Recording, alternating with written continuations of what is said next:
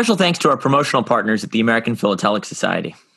The APS is the largest stamp collecting organization in the world, supporting collectors of any level worldwide. For more information about membership and APS services, visit stamps.org. I'm Charles Epting from H.R. Harmer in New York City. And I'm Michael Cortese of Noble Spirit in Pittsfield, New Hampshire. And this is Conversations with Philatelists. Now, today's guest is a cool one because we're going to be talking to Lawrence Haber, Larry as I know him, who is the president of the Collectors Club here in New York City. And not just the president of the Collectors Club, but the president during arguably the club's most interesting, challenging time in its 100+ year history. So I don't think nobody had any idea what they were getting into when he took over as president, and here we are, a year plus since the last in-person meeting, and it'll be interesting to touch base with him and see how things have been going. Yeah, well, we've been hearing that from all kinds of people from the Collectors Club itself, that they've been handling it well. Larry's been, I don't know him personally, the online programs have been, they've been wildly successful, and they of course had documented all their talks before, so they made that available to people for free, and then you sign up and you get access to different talks. And so I'm interested to talk to him about what his, how he initially handled it and what his plan is for the future, and should be a good one. Absolutely. You know what they say about the best laid plans of mice and men. I'm sure he had all these things he wanted to do in his presidency, and it'll be really good. I haven't seen Larry in quite a while, so it'll be good just to catch up with him. He's always a great guy. Gave a talk at Stockholmia Summit 2017, I guess it was, that I've mentioned a couple of times on here about the halfpenny Machen. Yeah. And I will forever say that this was my favorite philatelic talk that I ever heard. So, maybe we can even bring that up, and he collects and exhibits so many different interesting things. I think that'll be fun to touch on as well. Yeah. Yeah. I'm genuinely looking forward to it. Without further ado, let's bring him on. Let's hear what he has to say about everything. Absolutely. All right, here we go. Good to see you. Nice to meet you. And same here. I'm glad we were able to reconnect so soon. Thank you for joining us. I don't know really why you want to talk to me, but I'm here. Well, Larry, to kick things off, I think I think people maybe know you for different things, either as president of the Collectors Club. I'm sure a lot of people don't know me as the I have presided over somewhere between 25 to 30 Zoom sessions with the Collectors Club. Mm-hmm. And if you check the video, you will find that not once have I introduced myself. Are you keeping a low profile? Yeah. I'm trying to. But yes, I am the president of the Collectors Club of New York. We're actually celebrating our 125th anniversary this year. The club was begun in 1896. So people know me for that. Other than that, I don't think they know me. Well, I was going to say that I would guess we came from nowhere, and I was going to say that I bet a lot of people saw your 1909 exhibit when that was making the rounds, because that was how I first became aware of you, was through your was through that exhibit. Really, that's interesting. Yeah, that I think is one of the most extraordinary exhibits that makes the rounds. And not for the reason that you think I'm going to, because of all of the treasures and all of the philatelic delights that I guess both of you guys would love to get your hands on and earn your VIG. Be patient. That exhibit, in its one form or another, has earned anywhere from as many as 93 points to as low as 69 points in WSP shows. So at the peak, at Foxborough, 93, And at the pits of despair, 69 points. And we learn from this my incredible resilience, because it's 8 frames. I have remounted it 10 times. And 2 completely different treatments. For those who don't know what a treatment is, it's like, how do you do this thing? What's the story about? What page follows? What are the chapters? What's the tale you're telling? So the first version of it was purely chronological. I had this crazy idea. Let me just put everything up in chronological order for the year 1909. That's whacked out, isn't it? I had read a story a long, long time ago about a British collector who loved collecting penny lilacs, sweet little penny stamps, surface printed GB. I forget the years. It's around 1870 something or other. And a couple of varieties of those. And what he did was he wanted to collect them with socked on the nose cancels for every single day of the year. January 1, January 2, January 3. So if he can do that with that, why can't I pick an entire year and have something in there for every day of the year? Well, for an exhibit, that becomes really impractical because I'm not dealing with a stamp, I'm dealing with a cover, and I'm going to run out of space. So I decided to do 1909 and that I would do it in chronological order. And this coincided with certain changes in the rules in the manual that Kenji, that's the people who keep the rules on exhibiting, and they basically got rid of the rules and said, you can do whatever you want just so long as you do what you say you're going to do. So being the sort of evil-minded person that I am, I said, I'm going to give them a dilemma because I'm going to say this is what I'm going to do. And so long as I do it, tough. So that's what I did. And so I took it out the first 2 times, and the first 2 times I got something like 83, 84 points. Not bad. And third time at Westpex, 69 points. And when I asked why, I really couldn't get a clear answer. And the points were in the wrong place, They were in totally the wrong place. But I figured they were giving me a message. So I then changed the treatment, and subsequently it's gotten better, but I've had ups and downs, ups and downs, ups and downs. I hope to be in Westpex's coming year, July 30th to August 1st. We, the Collectors Club of New York, are one of the convening societies, and I'm going to get my paperwork together, and I'm going to be doing my next completely new treatment because the exhibit is kind of hard for the judges to, in my view, really figure out because they've never seen anything like that because it's a contradiction in terms. It's a postal history exhibit that only focuses on a single year across all the various different classes of mails. This is not postal history, it's a contradiction in terms because history, the word history implies movement of time. If I'm freezing time, then it can't be history. So I don't know what this thing is, but I'm still working on it. And, keeps me busy. Otherwise, there really wouldn't be much to occupy my time. So, yeah.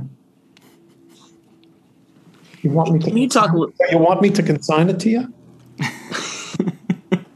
There's some incredible pieces. I will tell you, though, it is not at all uncommon that in the midst of my frustration, I go over to one of the booths where there's an auction house, and I say, hey, come here. I want to show you my stuff. What do you think? You know what I'm thinking. Like, take it. Like, why don't you just come back at 3:00 in the afternoon on Sunday?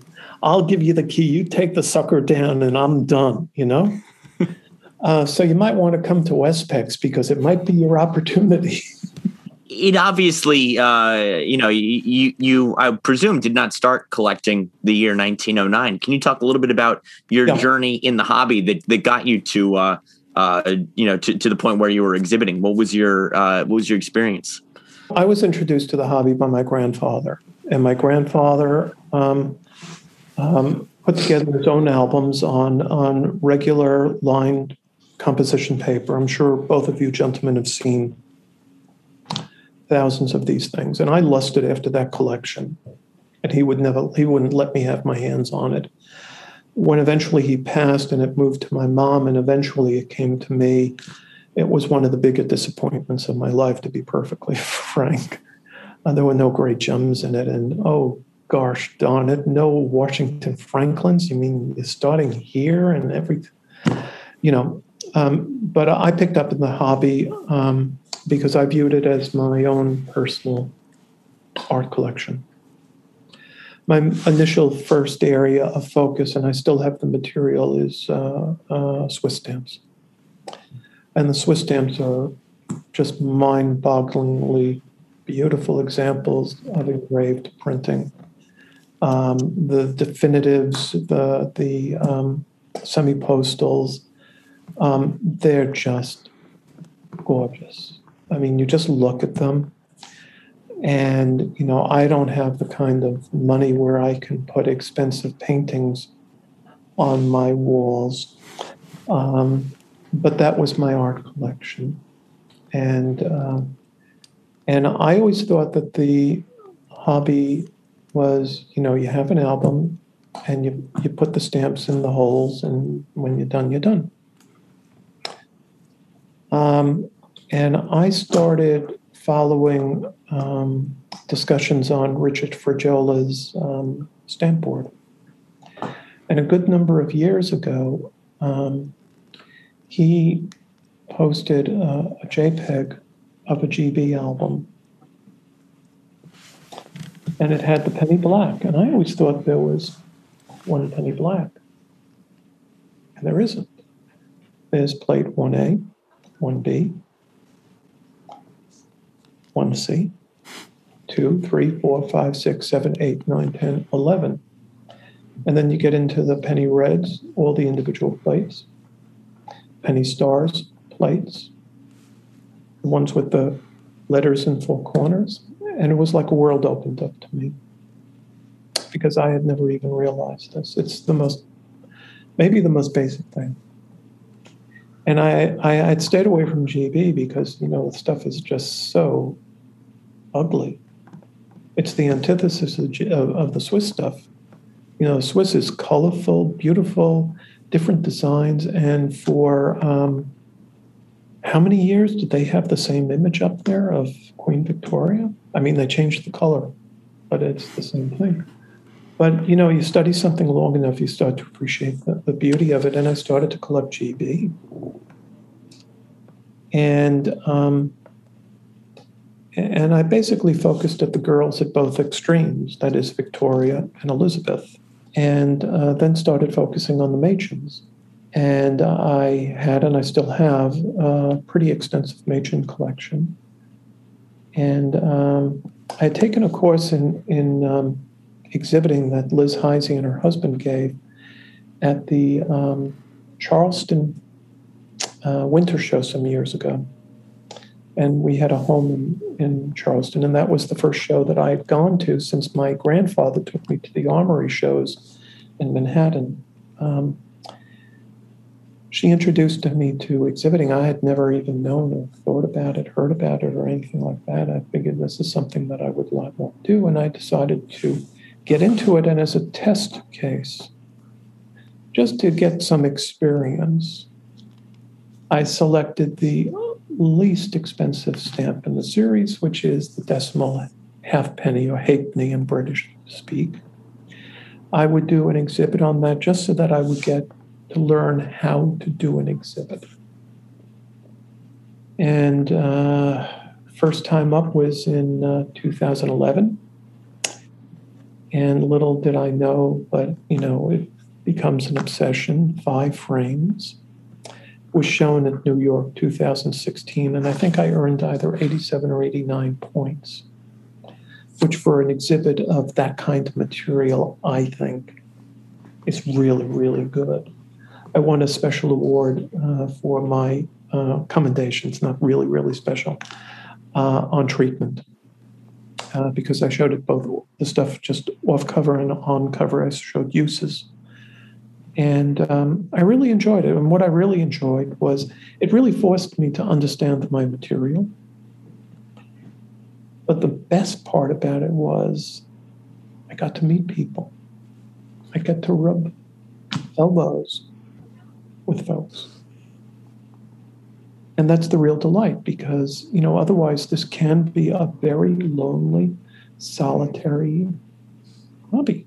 You go into your stamp room and you play with your stamps.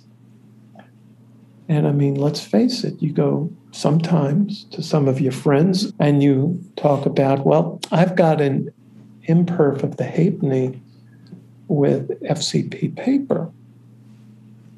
And that'll put a lot of your friends to sleep real fast.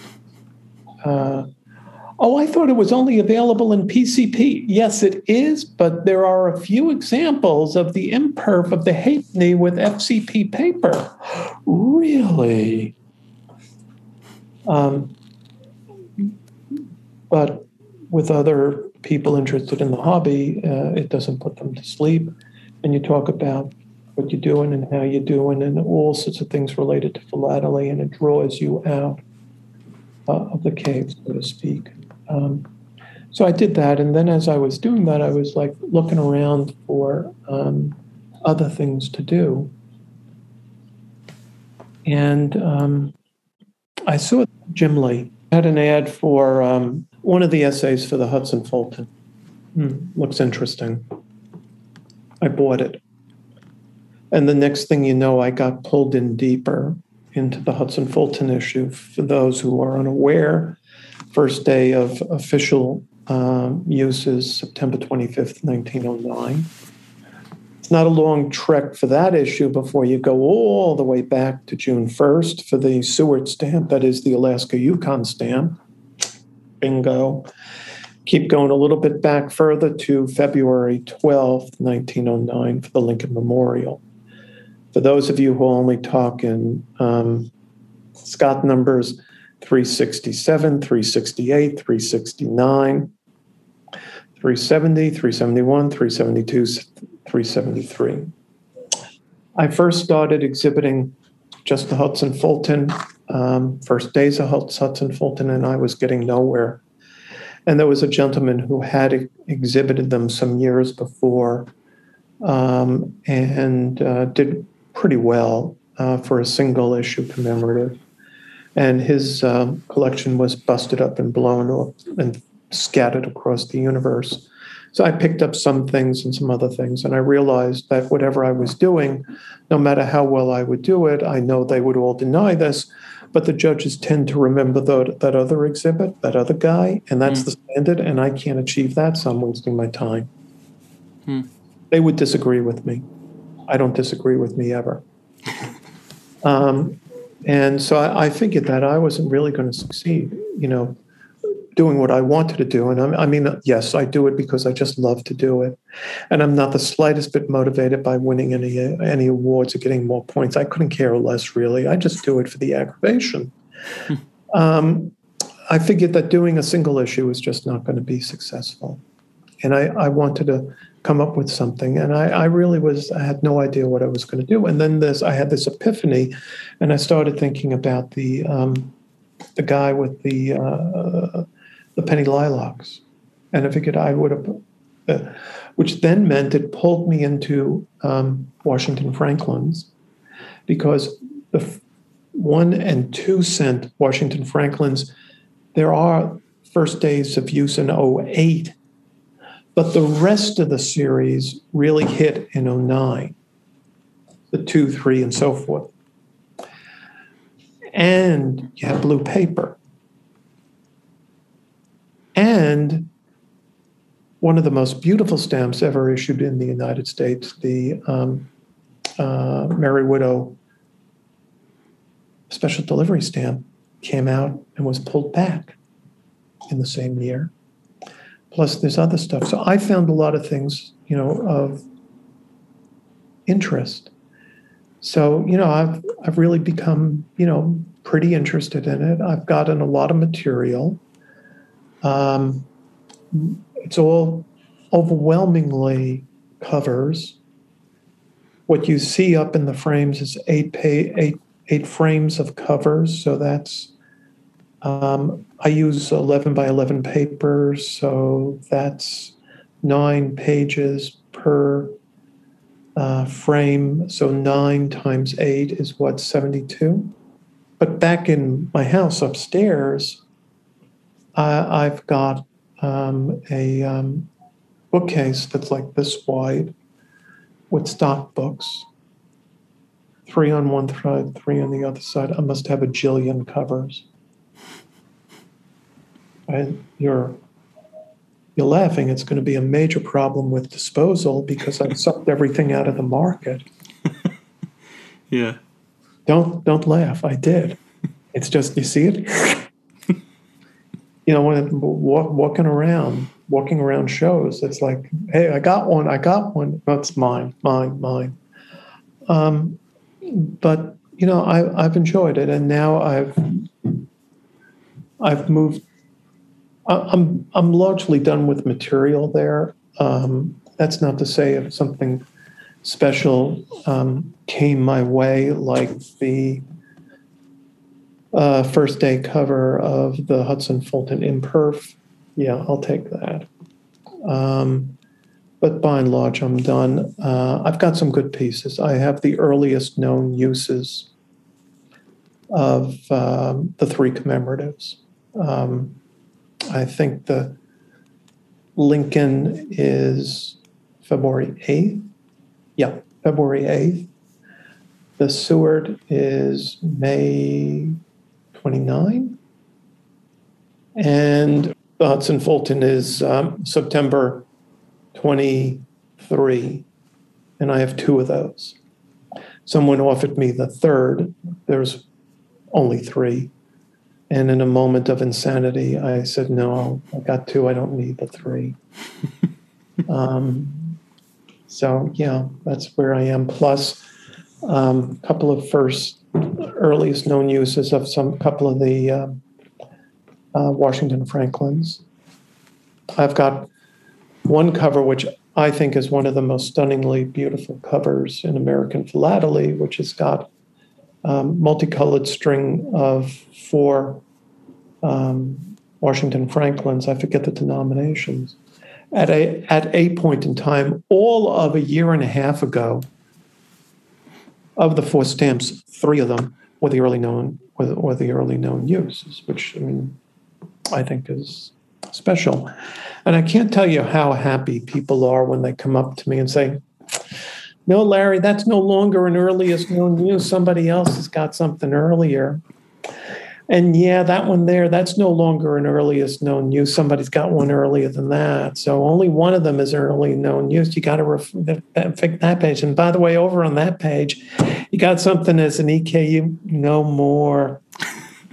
So speaking of you had mentioned earlier, dragging people out of caves, you've become president of the Collectors Club in one of the toughest times for the Collectors Club, in its history. Can you talk a little bit about how you managed to connect people and everybody praises it so highly, what you've been doing, how the Collectors Club has been operating during the pandemic? Thank you. Now, first things first, you direct this at you, which sounds like second person singular. It's really should have been second person plural. There are a lot of people. Yeah. Okay. Let me just go through what occurred. We all know what's happened, but I'll give it to you from the perspective of the club. Mm-hmm. We had a fabulous program in early March 2020 with Patrick Massalas on second medallion issue of Belgium, I think. He's an exquisite presenter. The material is understanding I know nothing about it. Incredible material. Charming, charming man. Great presenter. Very well done. We went out to dinner afterward. That's what we normally do. It was a great evening. That was around the 9th of March. And at around that time and shortly after that time, we started getting bad news. And we started hearing from some of our presenters, they were kind of nervous of coming into town. And on the 9th of March, which was a Friday, we made a decision to close the club. Now, in addition to my single focus on philately, I also have some other interests.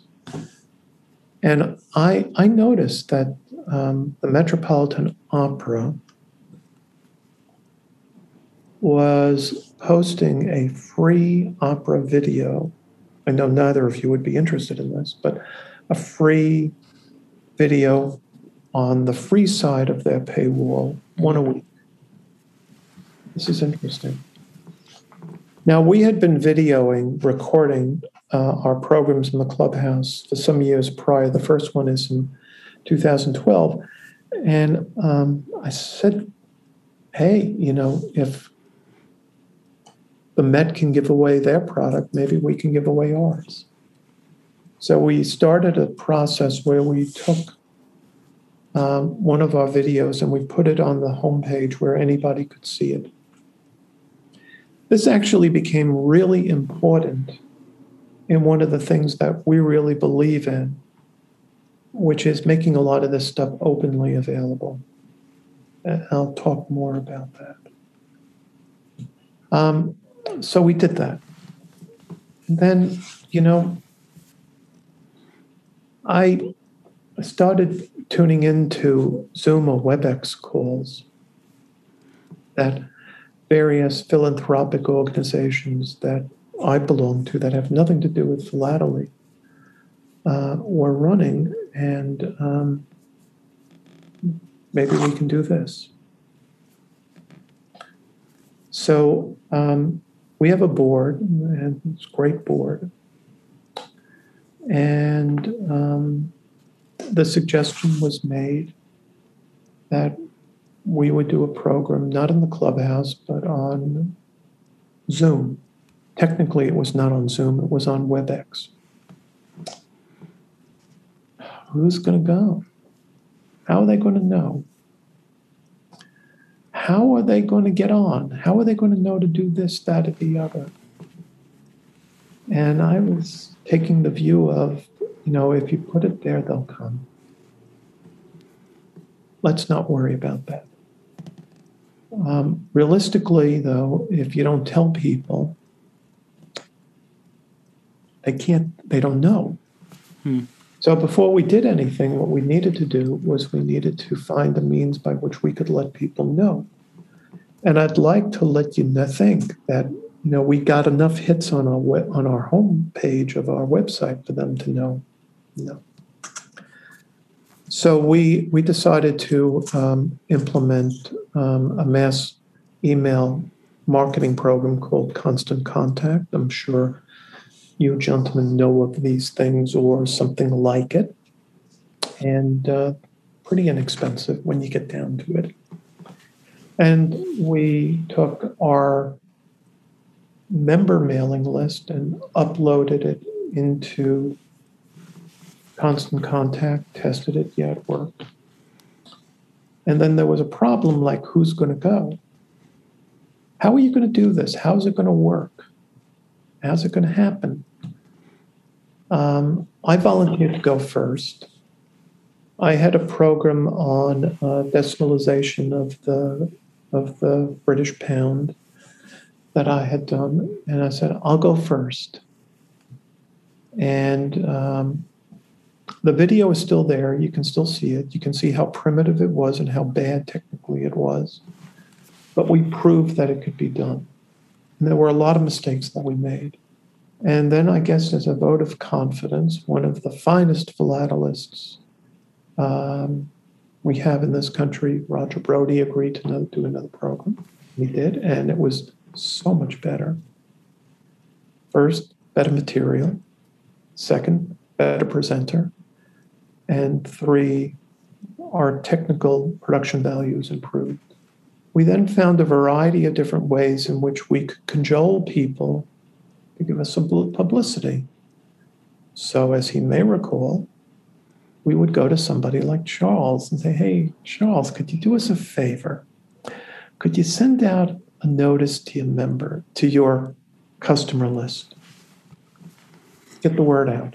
And he did. And I said this for about a year, and I mean it. I'm incredibly grateful because I know that every time you guys send out a mass market, some people are going to unsubscribe, right? And you're taking commercial risk that there are going to be people say, who asked him for this? Gone. And I'm very, very grateful that you at H.R. Harmer and some of the other houses helped us get the word out. And our list right now is about 6 times what it was when it started. Wow. In the middle of it, there are our members, and then there are those people who are not yet members. And my board are fervent in this to come to our programs, which I think are the best club-generated programs. You don't have to be a member.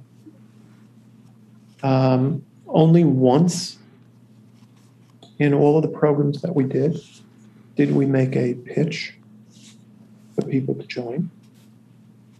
The rest of the time it's hi, you're welcome. We're happy you're here. We hope you're safe and healthy. I hope that you will enjoy. That's it. Now, what I would say is there is a percentage of people who will respond to this by saying, thank you very much. I'm enjoying your programs. I'll be back in 2 weeks, and this is great. I appreciate the free product. There is also a percentage of people who say, I appreciate this. I think you've done well. I like it. And you're the kind of people I want to be with. They fill out an application form and they join.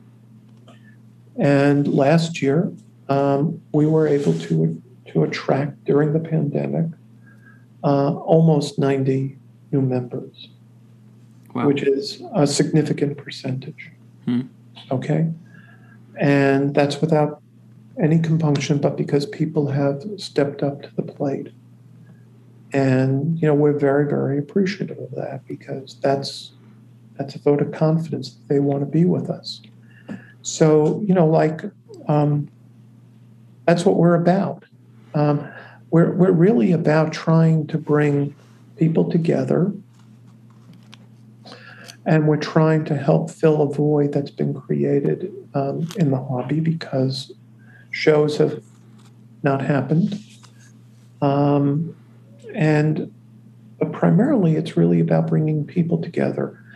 Our view is that our members or not yet members are primarily the intermediate and advanced collectors, exhibitors, or those who aspire to be, and we want to reach them. We want to bring them this hobby that we really enjoy, because that's what it's really about, getting them out of the cave. So we determined months and months ago, we ain't going away. So we're going to be here doing our thing on Zoom every other Wednesday. We're scheduled fully for the entirety of the current calendar year. We will probably reopen our clubhouse September. And I think we will not take away from our online program, but we'll add to it by doing an additional program that'll be done in the clubhouse. But this time, instead of videoed and then posted, it will be live streamed. And I should mention that the programs that we do we capture the video just like you're capturing the video. We edit it down, and then we post it on our website, available totally in the open for 2 weeks until the next program comes along. And only at that point does it go behind our paywall. And so, I'm proud about the way that our club has responded. I think we're doing the right thing for the hobby. We're supporting the hobby. This has been, for the club, completely something that we've done as a group. A number of people have contributed mightily to it, from Joan Harmer, who's a VP and CTO, Steve Reinhardt, who does our programming. And I mean, he did not miss a beat going from in-person to virtual. I mean, it's not easy. And any number of our other board members who've helped participate, from Wade Sadi to Mark Banchek. And I shouldn't forget the presenters that we've had, who are just absolutely extraordinary. And I think that the real power of this medium is belied by both of you gentlemen, because I look behind you, Michael, and I'm seeing albums. And Charles, that looks like albums. Now, the reason you don't see albums behind me is my stamp room is such an utter and complete disaster. No way. Ain't going to happen. But you see, the power of the medium is, one of our early programs was with Gordon Eubanks. Mm-hmm. Gordon has won Champion of Champions twice. How often are you going to be invited into Gordon Eubanks' stamp room? He's won the Champion of Champions in the multis, and more times in single frames than I think anybody can remember. He probably has forgotten how many times he's won it. But to get invited into his stamp room, wow. I mentioned Roger Brody, Ern Morris. I can go on and on and on and on. It's a very personal media. You're not seeing me right now standing behind the podium. Mm-hmm. You're seeing me from here on up. It's personal. You can touch it. And I think that has an impact on people, and I think it's helped them get through this period. Yeah, most definitely. Something else I was wondering is, was there anything that you wanted, that you hoped to implement at the start of your presidency? Any big ideas for the club that you had that got sort of waylaid by all of these other things that have come up? But what was your mindset and your goals going into your reign? My reign. We got a couch up on the second floor we desperately have to replace. I think, Charles, you may have seen it. It's a leather. It's supposed to look like a leather Chesterfield. It's really vinyl. And I think what's happened is people have discovered that if you sort of put your fingers down, you can peel it away. And I desperately need to replace it. So anybody who's got a 90-foot sofa that they want to get rid of, give me a call. In all seriousness, we have a library that's just an incredible philatelic treasure. Situated as we are on 35th Street between Madison and Park Avenue, equidistant between Penn Station and Grand Central Station. It's convenient for a lot of people in the New York metropolitan area to take advantage of the physical proximity to access the library. but we have a lot of members who are outside of New York, and I would want to have more ability to bring that library to them and bring about more scanning services, which we've not been able to do because of the physical issues. That's really that's been a major impediment.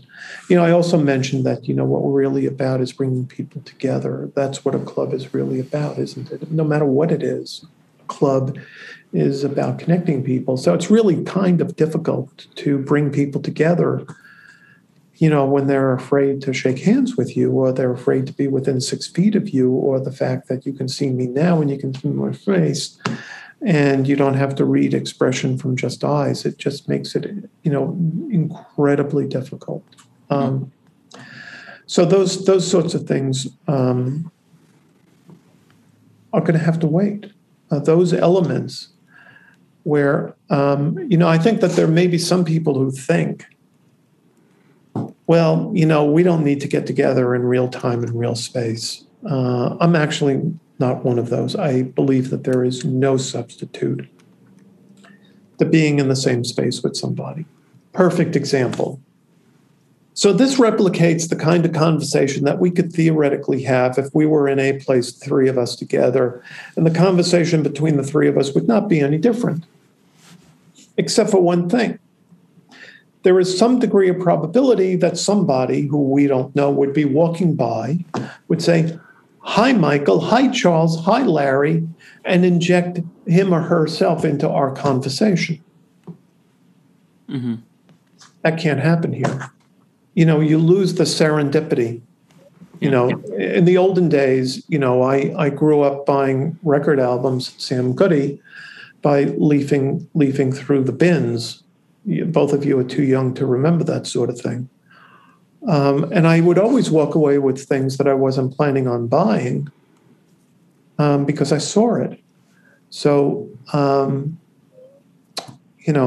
maybe are you seeing an impact of lost serendipitous sales to people because they can't leaf through the material? I don't know. I don't know. I love search engines. I love, Charles, when your auctions come up, the first thing I do is I go to your website or Stamp Auction Network, and I do my searches. I also have a lot of searches that are going all the time on eBay. I would say I miss the opportunity of sitting down and picking a book and going through it at a show. I miss that opportunity. I miss the opportunity to bump into the dealer that I've not seen, didn't know, and he says, "What are you interested in?" And I have to say, "Oh, it's a long story. Come on, tell me. I've heard it all." And then I unburden myself, and he says, "I'm sorry, I have nothing for you." But I miss that. I also miss not, sitting in the exhibitor's feedback and listening to what's going on. So, it looks as though the show schedule is starting to come back. That's a good thing. But we're not going to be the same, and the hobby isn't going to go back to the way that it was before COVID. It'll be a little bit of both, I think.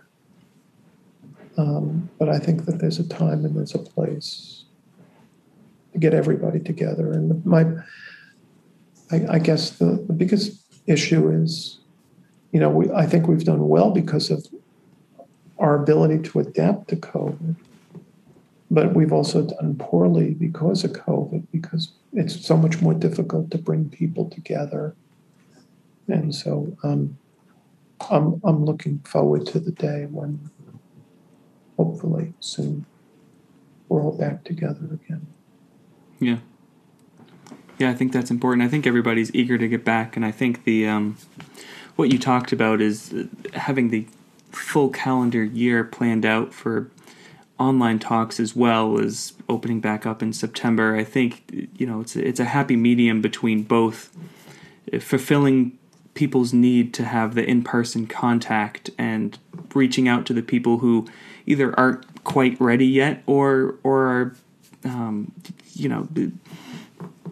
limited by the distance factor. Maybe they're in California and they can't attend the events regardless of a virus or not, but they still want to watch. Yeah, I mean, a couple of programs ago, I don't remember when, at the end of our formal program, we do a webinar. We transfer everybody over from an attendee to a panelist status so that everybody can interchange.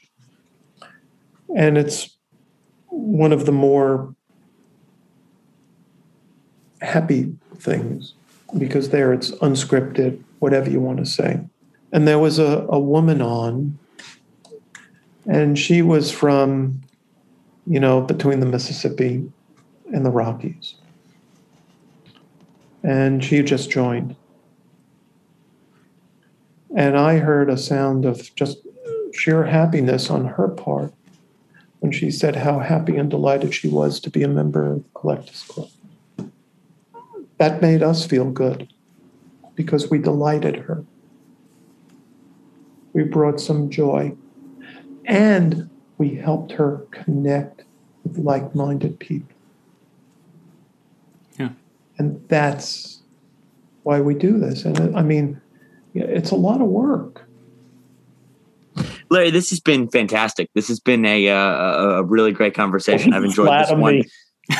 No, I mean it. This is you've obviously mastered Zoom more than most. Probably out of necessity, but I've missed heading down to the club, and it's good to catch up with you like this. Yeah, well, I look forward to you being back. I'm pretty comfortable that I think it's September. I think I also mentioned we're celebrating our 125th anniversary. Mm-hmm. I would also mention it's the 100th anniversary of our journal, the Collectors Club Philatelist. And if you want to read something really, really fascinating, you go back into the archives and you can read. It first started being published in 1922. It's very, very interesting reading.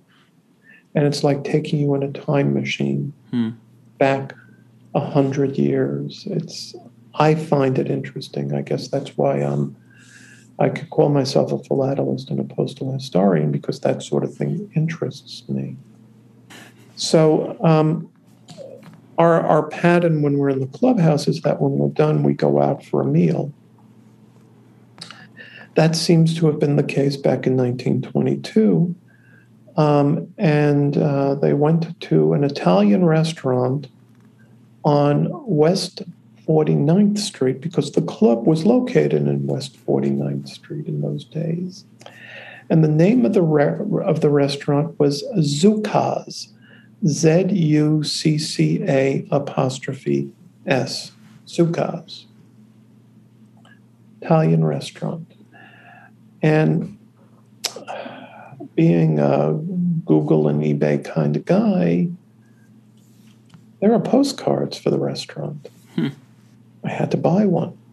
I then Googled around Zucca and found out that his daughter, Rita Zucca, somehow or another ended up in Italy in around 1941. Second World War. Native speaker of English. She became one of many Axis Sallies. In other words, she broadcast on behalf of the Italian portion of the Axis, radio broadcasts directed towards U.S. service members in an attempt to undercut their morale. in what we would all consider to be an act of treason. After the war, she was eventually captured. It seems as though she had surrendered her U.S. citizenship, therefore could not have committed treason since she was not a citizen of this nation. The Italians, however, convicted her of crimes of collaboration with bad people. And I just think about our guys getting their veal parmesan from an ex-Sally. You never know what you're going to find. I also find out that they're so excited they had a bridge table delivered to the club so that they could play bridge. They had a billiard table. Are these going to be your last acts as president? Billiard table? No, I don't think so. Like during your lame duck period, you can buy the billiard table. I'm not going to do that. But, it's like a billiard table. And the hours of the club were from 2 p.m. until midnight. However, if at 11, nobody was around, they could close early at 11 o'clock.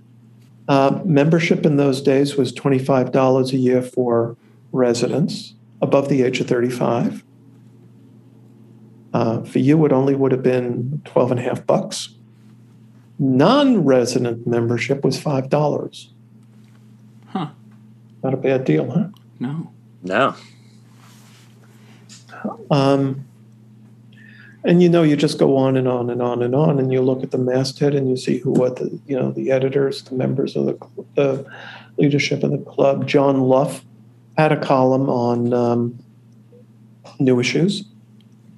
It really makes for fascinating reading. So what I was saying, so it's the 125th anniversary of the club, 100th anniversary of the CCP. We've also given out 3 Liechtenstein Awards, which have yet to be handed over to Messrs. Barwis, Marcellus, and Banchek, so we'll do that. And we have got a reservation for us all to get together for an incredible evening on the 12th of November at the Harvard Club.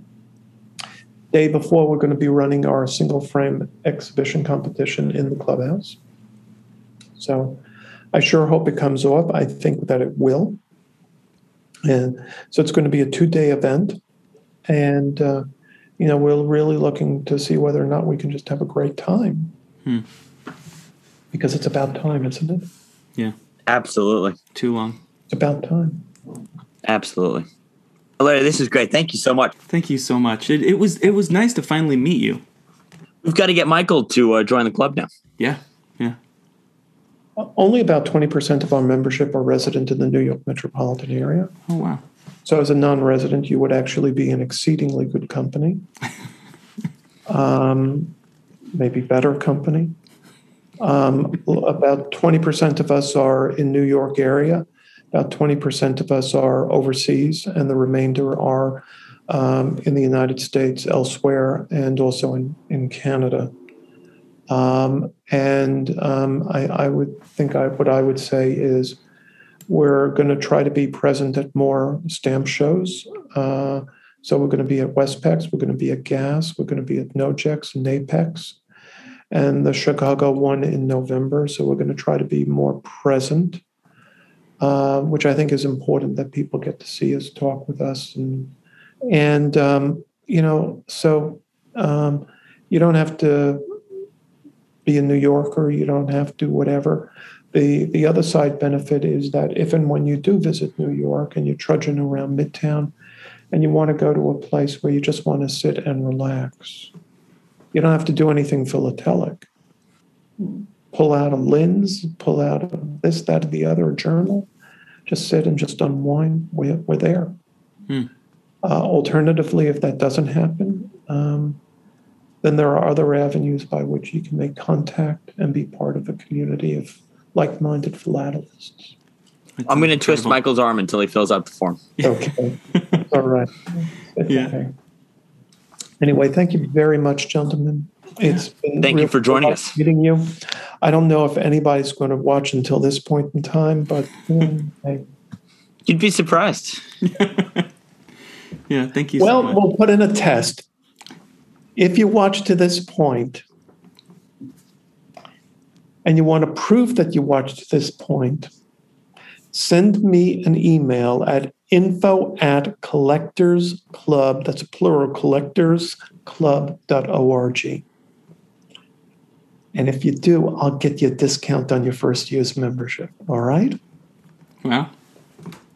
You're going to be getting an email from me. No. Larry, right. Thank you so much. Thank you so much, guys. Pleasure. Take care. Stay safe and healthy. You as well. Same to you. Bye. Bye.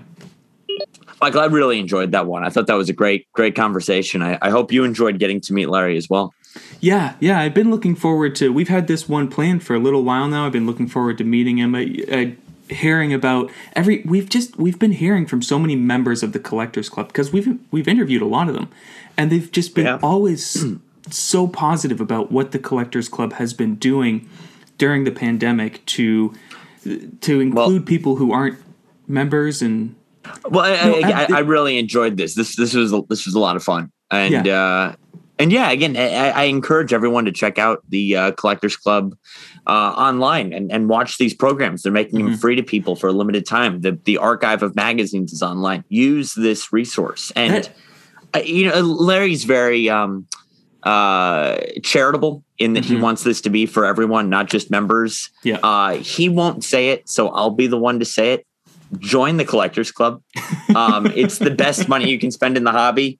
Again, I love how gracious and humble he is. But I'll be his enforcer. Go join the Collectors Club. Support the good work they're doing. What they offer for free is amazing. Yeah. I feel way too guilty to ever accept it for free because it has so much value to it. Go join the Collectors Club. That's my little diatribe. I think it's incredible that they've made the CCP, the Collector Club Philatelist, just free. Yeah, it's on the go read on the website. That's incredible, and I like how he said that they're going to start going to more shows, be in attendance at more, and the balance of in-person talks will still be live streamed. It seems like they're sort of navigating that question of what's the future going to be like. What has the past year been like? I think they're doing a great job with it. So I'm excited to see where the Collectors Club goes from here. Yeah, absolutely. I'm looking forward to it. It sounds like they've got a good thing going. As always, thank you so much to everyone for listening. We are Conversations with Philatelists. We are on all the podcasting services. Yep. We're on YouTube. Subscribe to us on YouTube because the more people that subscribe, the better we feel about ourselves. We're not like monetized or anything, so it ultimately doesn't matter how many subscriptions we have, but it's a total point of pride. It doesn't actually help us in any way, but it's fun. Same with the podcasting services. We have a website, philatelypodcast.com, which I have been sending to people. I'm like, hey, this is the website I'm always talking about. Finally went on to it. Nice. And our email is philatelypodcast@gmail.com. Yeah. Which I only know because I sometimes get an email from you from like that email, and then you resend the same email from your personal email. Yeah. I should work on trying to figure out where I'm sending emails from. Yep. That's what I was getting at, man. So, no, Michael, this was a lot of fun as always. Thank you to everyone for listening. Thank you. Thank Larry. This was fantastic. Yeah, this was great. Join the Collectors Club. We'll see you guys next time. Join the Collectors Club and subscribe to us. And you're a full-blown philatelist. That's all it takes to get involved in the hobby. So I'll talk to you soon, Michael. All right. See you then. Bye. Bye.